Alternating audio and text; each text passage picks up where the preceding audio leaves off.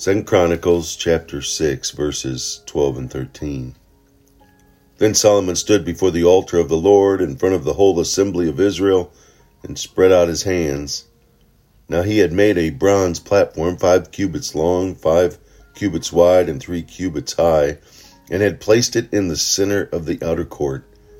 He stood on the platform and then knelt down before the whole assembly of Israel and spread out his hands towards heaven.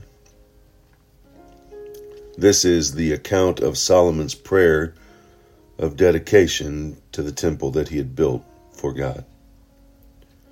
It was extremely unusual for a king to kneel before someone else in front of his own people, because kneeling meant submitting to a higher authority.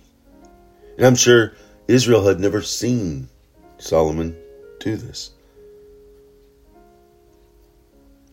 Solomon demonstrated his great love and respect for God by kneeling before him at the altar.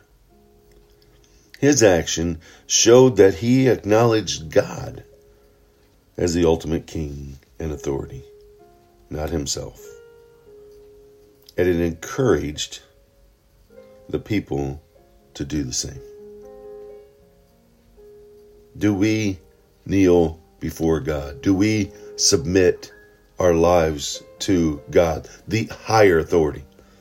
Maybe we do it in lip service. Maybe we do it by exempling or showing that example by going to church on Sunday and behaving a certain way. But when the workday starts and the hustle and bustle of activity and the horizontal influences occur, do we submit to God?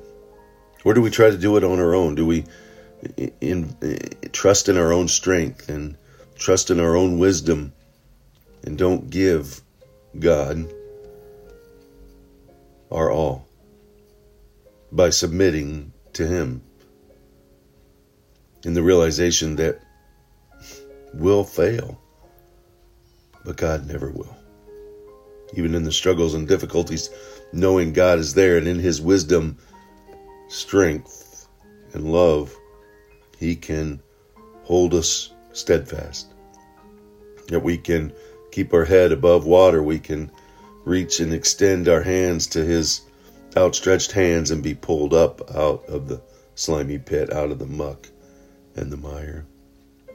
Solomon, the king of Israel, knelt before the assembly to show them that he was not king.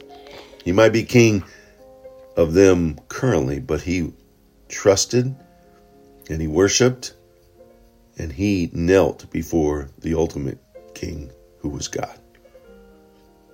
Let's use that example for our own lives to walk out, trusting in Him, giving Him our all.